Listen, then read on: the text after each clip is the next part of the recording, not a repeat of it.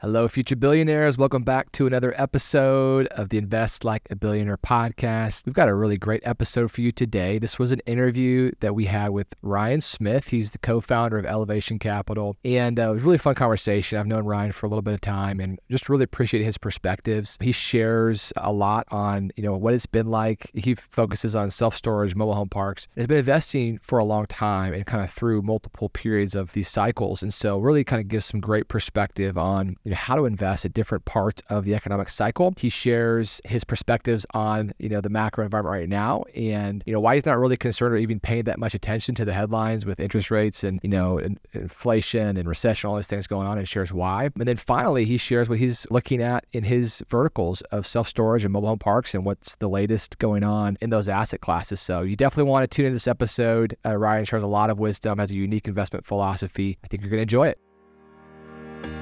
This is the Invest Like a Billionaire podcast, where we uncover the alternative investments and strategies that billionaires use to grow wealth. The tools and tactics you'll learn from this podcast will make you a better investor and help you build legacy wealth. Join us as we dive into the world of alternative investments, uncover strategies of the ultra wealthy, discuss economics, and interview successful investors. Looking for passive investments done for you? With Aspen Funds, we help accredited investors that are looking for higher yields and diversification from the stock market. As a passive investor, we do all the work for you, making sure your money is working hard for you in alternative investments. In fact, our team invests alongside you in every deal, so our interests are aligned. We focus on macro-driven alternative investments so your portfolio is best positioned for this economic environment. Get started and download your free economic report today. Welcome back to the Invest Like a Billionaire podcast. I am your co-host, Ben Frazier, joined by fellow co-host Bob Frazier. And today we've got a really special guest. I'm very excited for this interview with Ryan Smith. He is the co-founder of Elevation Capital Group. And him and his wife started this firm many years ago. And I guess with a backstory there, but they have scaled it very effectively over the past years and now have over 20,000 units in mobile home parks as self-storage assets.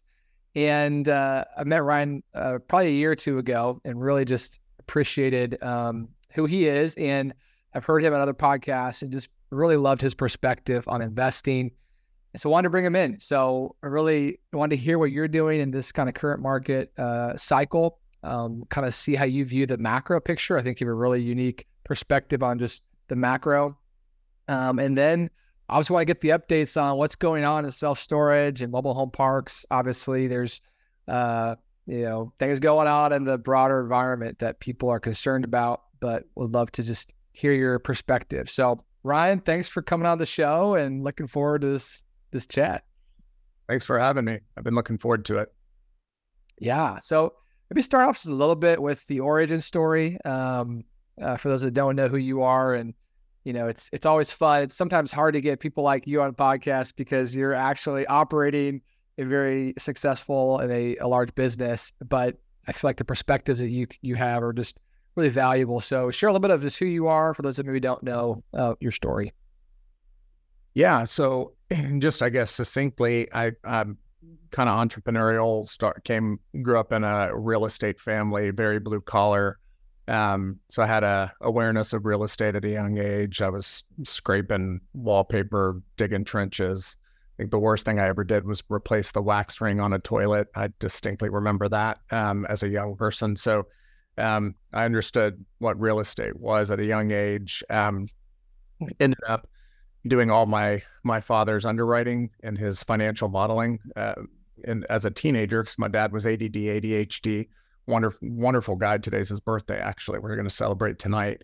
But it was kind of my role in the family business to help do the modeling and the forecasting. So kind of parallel to this, I started learning to code when I was 8, kind of a nerd in a way. And so ended up learning 13 languages, computer languages. And I would basically code apps for any business owner in town that I'd go to a business, with my family, with my mom, my dad, or school, and I'd see just a plain solution that software could solve. I'd write an app, put it on a disk, hand it to them, and say, I think this will fix the problem. So I liked writing software. So I took it upon myself to build an application that my dad could use for his business that did all of his financial modeling without needing me. So it was kind of selfish in a way. And I endeavored to one day leave the home.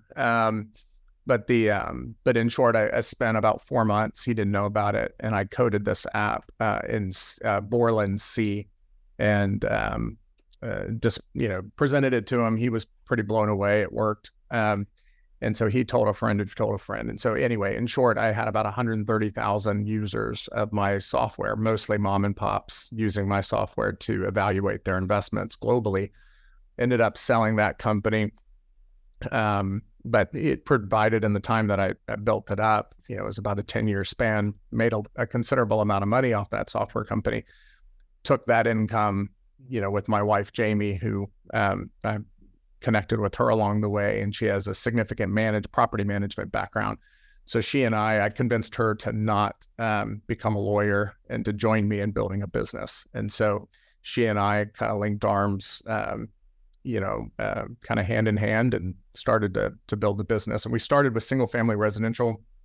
We used the capital we had, our earned and saved, the software tool that I had built. And we started building a portfolio of residential, which we built. We bought about 30 houses in our early 20s. So about 20 years ago, in and around Orlando, long-term, mindset. We found it wasn't that scalable. And so we started looking at, businesses that accomplished for us 4 things. And we wanted cash flow, capital appreciation, tax benefits. And then, it could be said a lot of different ways: low beta, low correlation, cycle resiliency. It's kind of all the same thing. So we wanted off the roller coaster ride of economic cycles, as much as we can. I mean, sometimes you'll see recession proof, and I'm a little dubious over those kind of claims, but anyway, those were the 4 things we wanted. So we spent a long weekend. We created we evaluated every asset class we could think of on our dining room table, and kind of put the models on the table. And at the end of the weekend, and we evaluated everything. I mean, hotels, motels, retail, office, the gamut.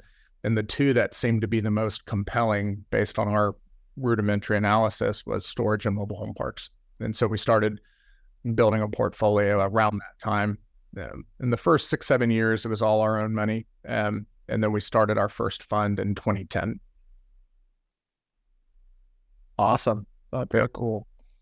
So talk a little bit before we kind of get into the asset classes. I'd love to kind of spend time more at the macro level, because I think one of the unique things that you kind of bring to the space, and one, being in real estate investing for a long time, but 2, just, you're not just a pure operator. You also have a lot of great perspectives on just the macro environment. And so, talk a little bit about what you're kind of seeing this cycle. What's your perspective on where we're at in the economic cycle? How is that changing, if at all, your investment thesis? Yeah, what's kind of, what's your plan strategy this year and the next year, you say right now? Sure.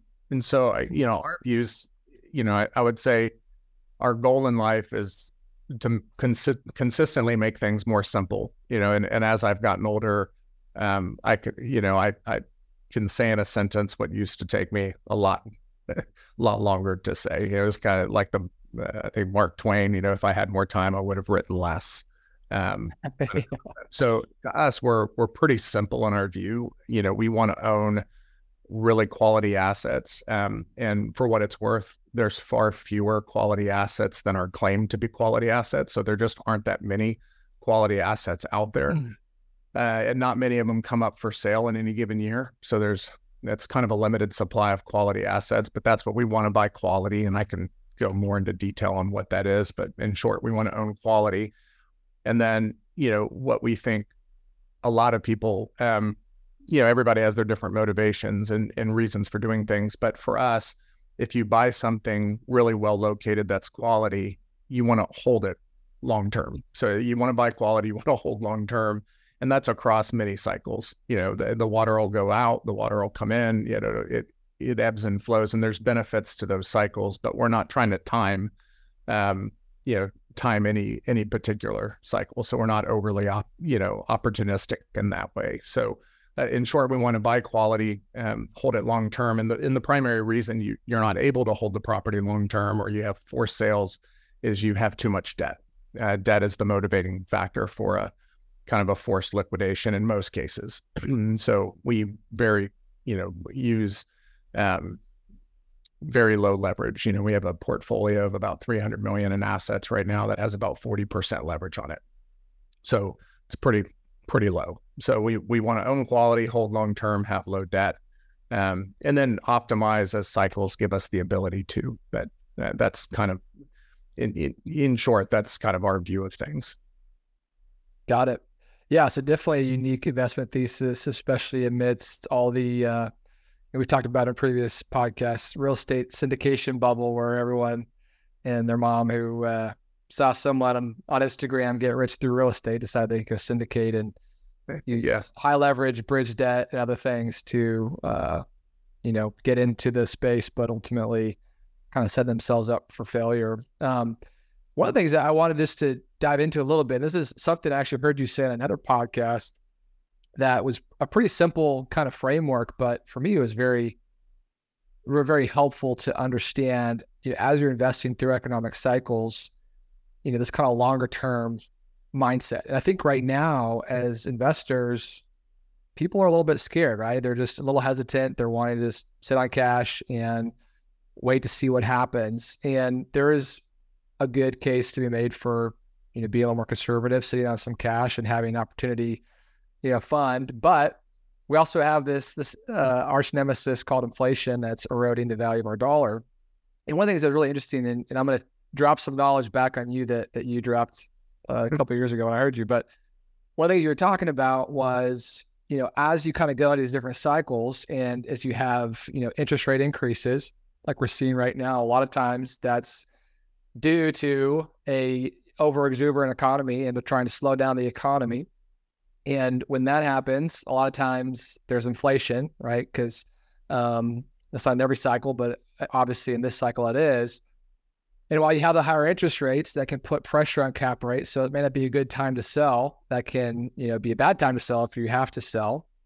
But the inflation generally is going to be a benefit and a tailwind to those that are holding and owning the real assets like real estate. And then as the cycle kind of peaks and comes back around, as the economic slowdown occurs and they need to kind of, juice the economy again, they can lower interest rates, which then obviously helps create more headroom on pricing and can put less pressure on cap rates, so values can kind of expand again. And meanwhile, you've had inflation that has kind of helped continue to force appreciation, and you can, as an owner of real assets, ride that. And then you can expand your NOI while that's happening. And then as, the multiples on that NOI increases, you can potentially sell at that point. So obviously a very, very kind of simple analysis and framework, but to me, it was really helpful as, it can be really hard to not get lost in the noise of what's happening, especially right now as we're kind of in the middle of this transition in the cycle, and we're seeing interest rates increase the fastest they've ever increased in history. I actually haven't checked, but probably right now they're about to announce another 25 basis point increase. So it feels like all this, tightening of the noose a little bit for a lot of people. And then to the earlier point, a lot of people bought real estate with bad debt that's going to be maturing this year and next year with floating interest rates and very aggressive business plans, and a lot of them aren't going to be able to make it through. So they're going to be forced to sell or liquidate in a time that's maybe not a good time. So maybe expand on that. Maybe I didn't explain it perfectly. I feel like you said a lot more eloquently, but talk about that, how you view market cycles. Obviously, you have a very long-term perspective with your strategy, but for those that maybe are more opportunistic in their approach, how do you kind of play the cycle a little bit? Yeah, I think, I thank you for that. That's helpful. I think a lot of people, and certainly not everybody, but a lot of people tend to look at a portion of the cycle in linear terms. So it's we all know cycles happen and they ebb and flow, but for whatever reason, when it's good, it'll never end. When it's bad, it'll never end. And that good and bad is really dictated by a third party telling us it's good or bad. So, and then it just rinses and repeats. So for us, there's benefits to both sides of the cycle, and in almost Newtonian, they're almost equal and opposite. So, in the run up that we just had, call it, I'll arbitrarily say 2017 to 2022, or, present, we had, to your point, we had free and easy money, huge increase in money supply, and that money was looking for a home. So cap rates, fell, prices rose, multiples rose. And so that was the benefit of that cycle, is you had an expansion in terms of multiples. But really the benefit of the cycle we're in now and going into is you have an expansion of the NOI, which at the end of the day is probably the most important part of the business. And so to the extent that your business, is able to pass on inflation to the customer, which, I would say is the sole and only definition of a good business, is whether or not a business can pass inflation onto the customer. If you can't, it's a terrible business. If you can, has merit. But the point is, if you can pass inflation onto the customer and you expect inflation to be at an elevated state, then you're saying, okay, to the extent that that can remain true, you have a business where, market forces, i.e. inflation, is going to do, let alone forced depreciation or other, other initiatives that you bring to bear that adds additional revenue, whether it's adding additional units, other line items of revenue, but all things being equal, the market is going to help you really grow your revenue. And so when you look at it in the whole and you kind of plug the two together, which is why we're long-term, because there's a lot of value that's unlocked by holding not through a cycle, but through cycle changes and having that long-term perspective.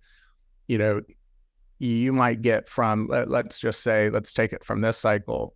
You say you buy an asset today and you grow the NOI X% over the future. You might take $1 to $2 and invest in capital through, NOI growth over that period of time. But if then you own that asset through the next expansionary, the multiple expansion time frame, when money becomes easy, interest rates are reduced, all of that, and values rise. The interesting thing is, prices typically don't regress. We pay, unbelievably, we all freely pay $5 to $7 for a gallon of milk, when we all remember when we grew up, it was 99 cents or whatever it happened to be, depending on when you were growing up.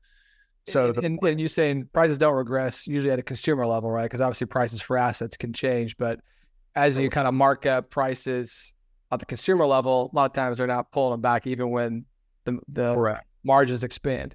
Correct, because people get used to it. They get used to the new. So if inflation comes and we're able to pass it on, our revenue should grow long into the future. And then when the market cycle shifts and goes from more, NOI growth to inflation to maybe lower inflation, higher growth, more multiple, I'm now getting a growing multiple on the already grown NOI. And it becomes, at $1 to $2 in the first cycle might go $1 to $4 because of the second additional cycle. And so and then you rinse and repeat that over multiple cycles, and it really gets pretty silly in a good way, which is then to our thesis, or not thesis, but our kind of a philosophy, which is, you sell bad assets, you keep good assets. Again, overly simplistic, but that's what we want to do. Right. Inflation, as we've been saying for a while here on our podcast, is your best friend. At 8% inflation, the value of things will rise in dollar terms. It'll double every 10 years. And at 4% inflation is doubling every 20 years. So you think of 4% inflation is mild, but doubling in 20 years is a big deal. And especially if you're leveraged a little bit, well, the value of that asset doubles, but your equity way more than doubles. And the other thing is that the people don't think about is the value of a dollar decreases. We all know that. But that means that you get it on the debt side as well. The value of the debt is being eroded. And so if cash is on fire, inflation burns up cash, which it does. Well, then owning negative cash, which is debt, you want it burned up. And this is the big secret that our government knows. Just 6% inflation gets rid of 50% of the debt in 15 years. And so very few developed nations have defaulted on their debt. They simply inflate it away. And so it's the giant secret. And so again, you can get mad at these things and you can get, upset, or you can play the game and play the cards you've been dealt. You don't like the price you're paying at the gas pump, we'll get on the other side of the gas pump. You don't like inflation, we'll get on the other side of inflation and let it work for you. And to your point, what the price of an asset, you don't determine, but the value of an asset, you can determine the value of an asset, meaning, okay, you talk about NOI, that's net operating income, that's the profits generated, apart from debt service, it's the profits generated by that asset. If inflation is there and it's growing that asset, well, the value of that asset is going up, right? Now, the price of that asset, we're not in control of. It will come and go. All you got to do is wait for the next wave, right? And you got a negative wave. Okay, well, don't sell it. And you got a positive wave. Well, now you can entertain selling it and make great returns. But yeah, inflation is, and long-term thinking and inflation is definitely a way to win in real estate. Well said. Yeah, well said.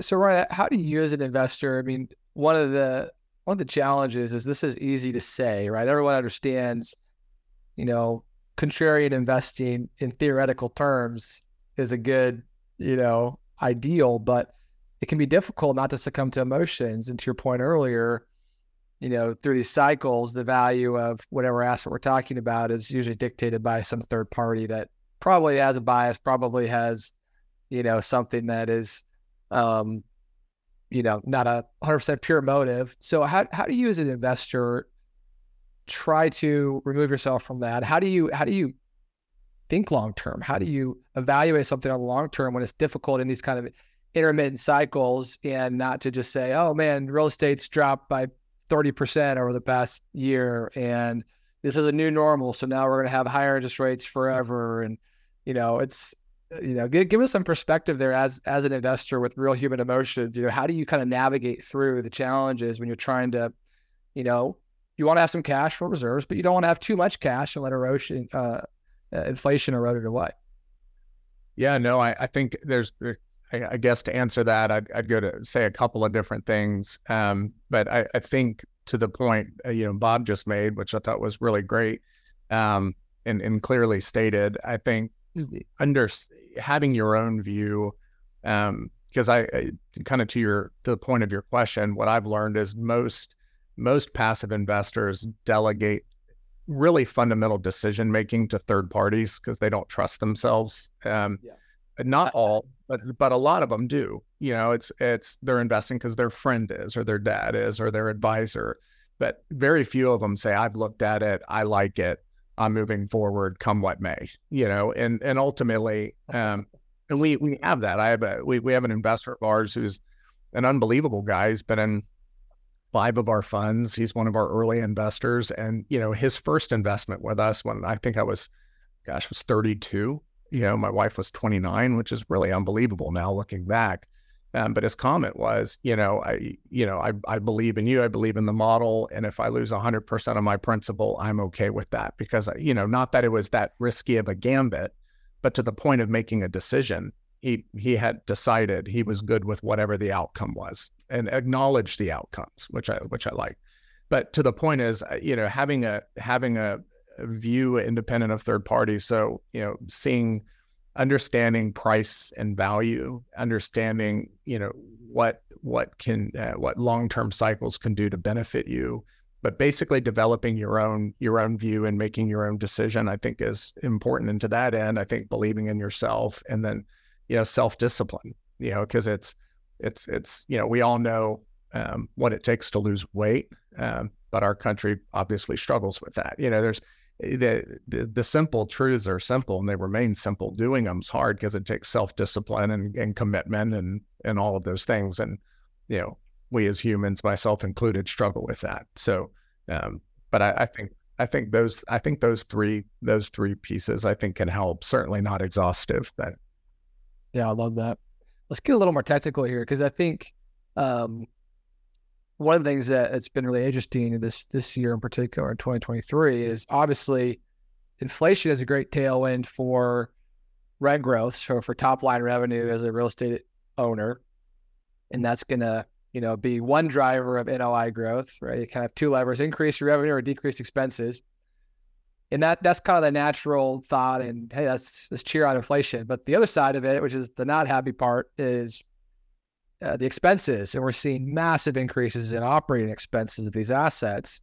And to me, it seems like a lot of times the top line rents, because they are, you can adjust them to inflation pretty quickly because, even on a multifamily property, your longest, cycle of locking in your rent is a year usually. So you have 12-month leases. And so you can adjust it at least annually, if not a lot sooner.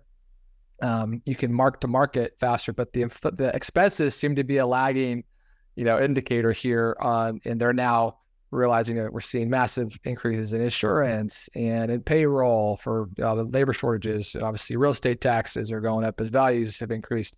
So how are you just as an operator kind of managing through that? Because it feels like, oh man, my NOI is actually getting pretty compressed right now. Not only on debt service, and hopefully a lot of your deals have locked in interest rates, so you're not being impacted on that, but right, higher interest rates, higher insurance. And yeah, we're trending the top line pretty well, but hey, we also have a massive amount of new deliveries and multifamily especially, but we're also seeing some softness and absorption of self-storage and these other asset classes. So how are you kind of, getting real, technical right now? How are you kind of managing through this cycle in some of the more nuanced ways? Yeah. So good question. So I'll hit the debt part first. So we're always long-term fixed, always. So, that made us somewhat unpopular probably in the last, 2019 to call it 2022, when you could get much lower if you did crazy things. And we said, no, we'll go long-term fixed. Now I'd say look brighter than we did then. But no, we're generally 5 to 10 years fixed rate debt. So we have a pool of assets right now. It's our fund 7 has about 300 million in assets in it. I think the average interest rate's like 4% fixed, with most of a lot of the loans fixed until 2030. So we're sitting pretty. I think our lowest rate's 2.5 in that pool. So we're always about fixing our debt. So we're not that exposed to, so it's low leverage and fixed rate. So no matter really what happens to the price of the asset, the multiple, or, we should be more than fine, have enough headroom, or what we call a margin of safety. To your point on expenses, the labor, our labor expenses have gone up, but are not gross. I mean, it's they haven't been overly severe. They've gone up incrementally, but we haven't suffered too much because mobile home parks and storage do not require a lot of labor to operate them. And we have several, for example, we have about $60 million of mobile home parks in the Washington, D.C. metro managed by one manager. So it's if hers goes up, it's insignificant to the overall performance of the assets. So we've seen a little bit there, not a ton. Insurance, to your point, has skyrocketed. And it varies by location, but the Florida properties certainly are seeing higher rates, and so we've had to get creative with insurance, without taking what we feel is too much risk. Got it.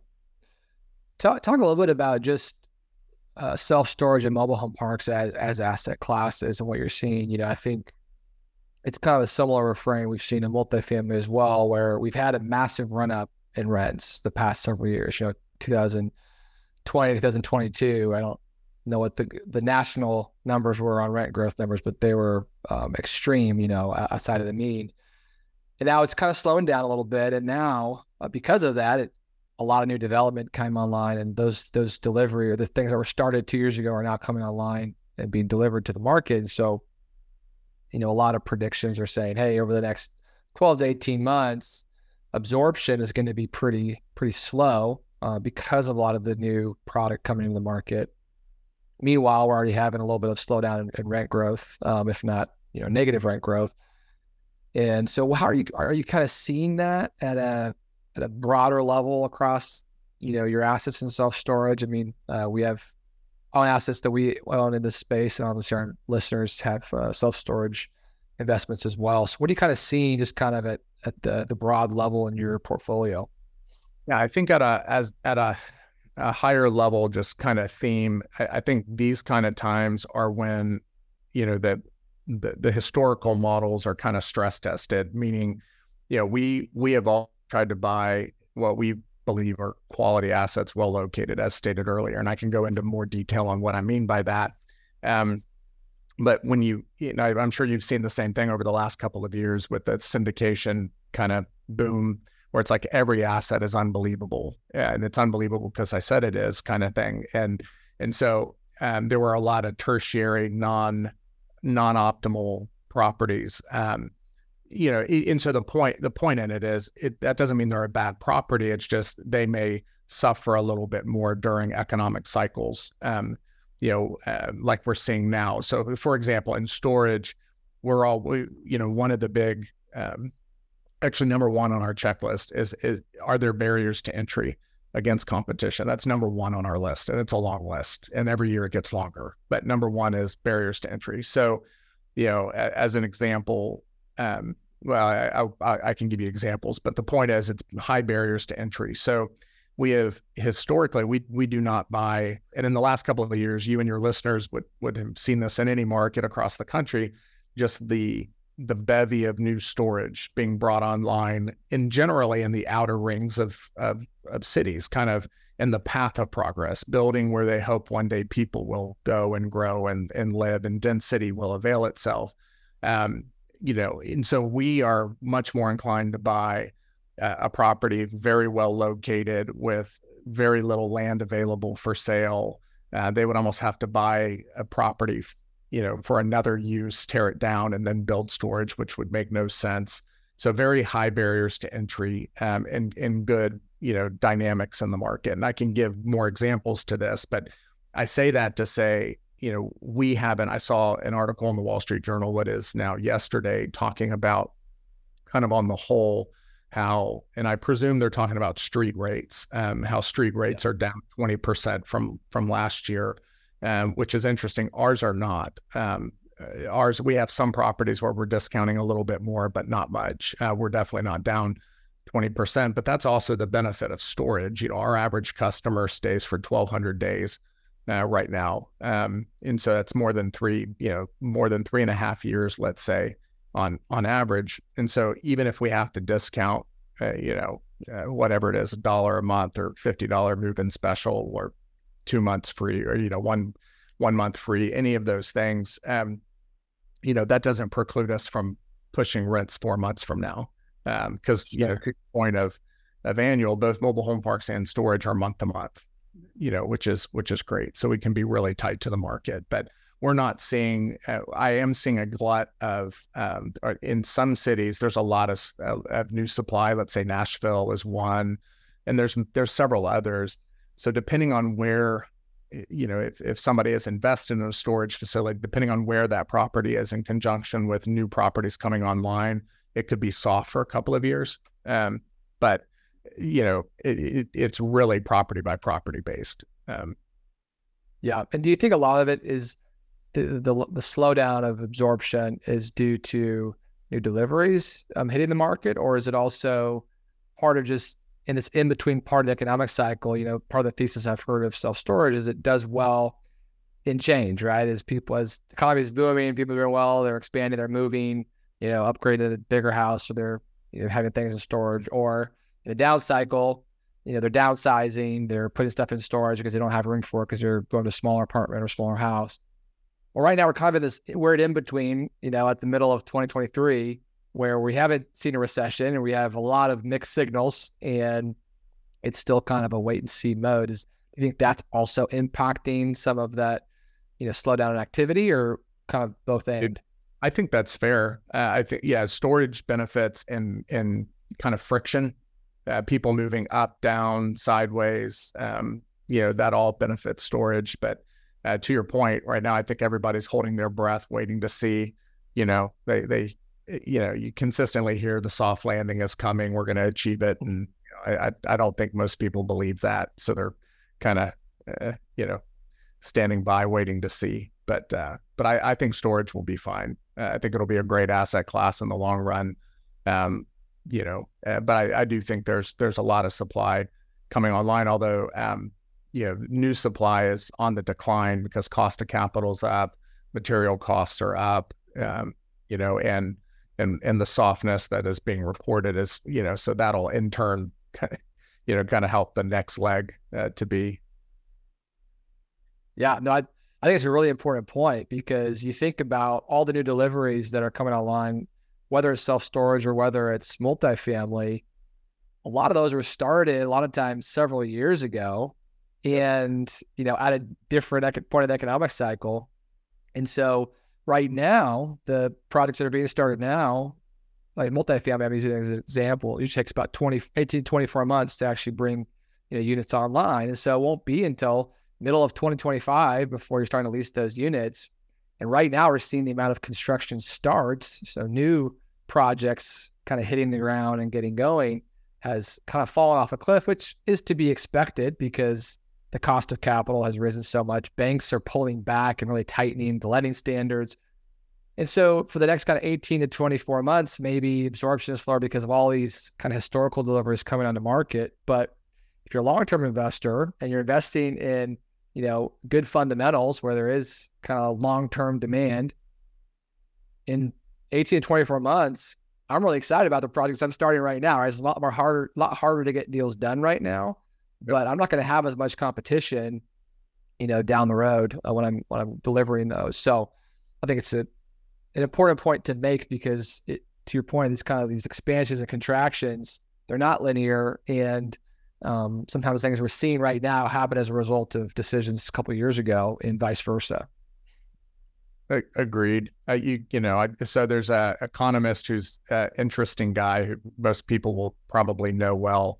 And Jamie and I have become friends with him over the years, but his name's Ben Stein from, Bueller. Sure. Yeah. He tells a story of, this, he told Jamie and I over dinner a couple of years ago, the story of a house he bought in Beverly Hills. I think he bought it for $400,000, if memory serves me correctly.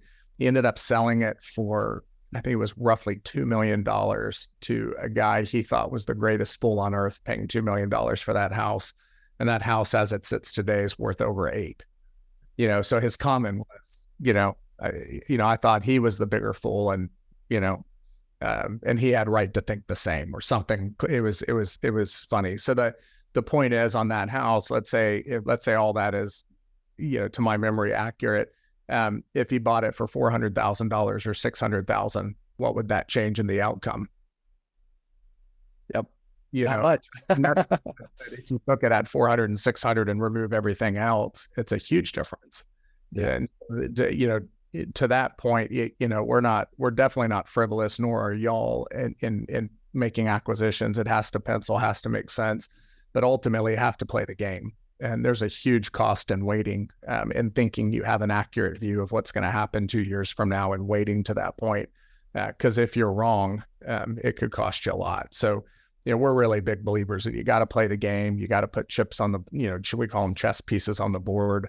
You got to put chess pieces on the board and play the game. So, and we just bought to that end, we just bought a property 3 weeks ago in Vero Beach, a storage facility. So we're still acquisitive, and we like storage. Bought one 3 weeks ago, and we think it's going to. And theoretically, I mean, right now could be a great time to be buying, right? Because there is less competition because of the cost of capital, and it's not as frothy as it was before. And so if you're going after the quality assets, you might be able to get them at a better basis. Yeah. And if you look at the cycles, if 1 + 1 = 4 and kind of the multiplication of the cycles, then, there's, as long as you hold long-term, there's no bad time to buy. because you still get 1 + 1 = 4 to a degree. So yeah, I mean, there are transactions that are, there are times at which transactions are easier to come by. But for us, we're not trying to be market timers, because it's, maybe you could have waited a little bit, maybe not, but there's so much risk in being wrong. We want to buy good assets, well located, given the concept that there's just not that many good ones out there. So if you see something you really like in an area you really like, with a team that you like and a model that you believe in, the chance of something else coming anytime soon like that, there's not that many good deals out there. There just really isn't. So, I'm a big believer in just taking action and moving when you see something you like and living with it. And if you can't live with it, then, that has nothing to do with investing. And I'm not qualified to counsel on that, but that's something else. Awesome. Any final thoughts? What do you where do we go from here, just as an economy, middle of 2023? I haven't checked the Fed minutes yet, but I'm assuming they bumped rates, probably, hopefully second to the last time or close to it. But where do you kind of see the cycle kind of going from here? Do you think we're going to get inflation under wraps, or are we holding on for a longer time? Yeah, no, it's interesting. And to a degree, if you're a long-term investor, you really don't have a dog in the fight. It's more entertaining than, in terms of kind of the noise surrounding it. But yeah, if I were to give you my best guess, I think the Fed's going to have to see it through. So I think they're probably going to overdo things like they normally do. And it's a guardrail kind of management process. They're going to hit the guardrail and then bounce off and probably head to the other guardrail. I have no idea when that'll happen. But I think they'll over tighten, break a couple of things, and then, come to the rescue with, QE round 27, and, and then we'll, who knows? But I do think we have. I don't think we're going to go back. I think the presumption is, as soon as the Fed pivots, we're going to go back to the high times of 2021 and 22. I don't necessarily buy into that, but I think it'll be more normative, kind of more boring, which is fine. Yeah, that was probably the other side of the guardrail with, really cheap, easy money. And right. I don't think going back there anytime soon is my guess. But I think sometimes people think we are, and they're holding their breath till that happens. But I don't think we are. And for what it's worth, to the point of our earlier discussion, if I had to pick which cycle we sat in the longest, I think the cycle we're in right now and going into, I wouldn't mind sitting in that longer than the other one. Very cool. Well, Ryan, thank you so much for coming on and sharing some thoughts with us here, and definitely got a lot out of it personally, and appreciate you sharing with our listeners. Yeah, and you bet. I always enjoyed time with you and Bob. I think highly of y'all. So thanks for including me. Appreciate it. What's the best way for folks to kind of reach out to you, hear what you guys are doing at Elevation? What's the easiest place to get in the loop on the mailing list or otherwise? Yeah. So anytime anybody can email me at ryan@elevationcg.com or elevationfund.com are the two. I thought you were trying to keep things simple. You just give out your email address, but yeah. You're a very generous guy. So we have no sales team, no sales. Awesome. Well, Ryan, thanks so much. Really appreciate it. Thanks for coming on. Have a good one.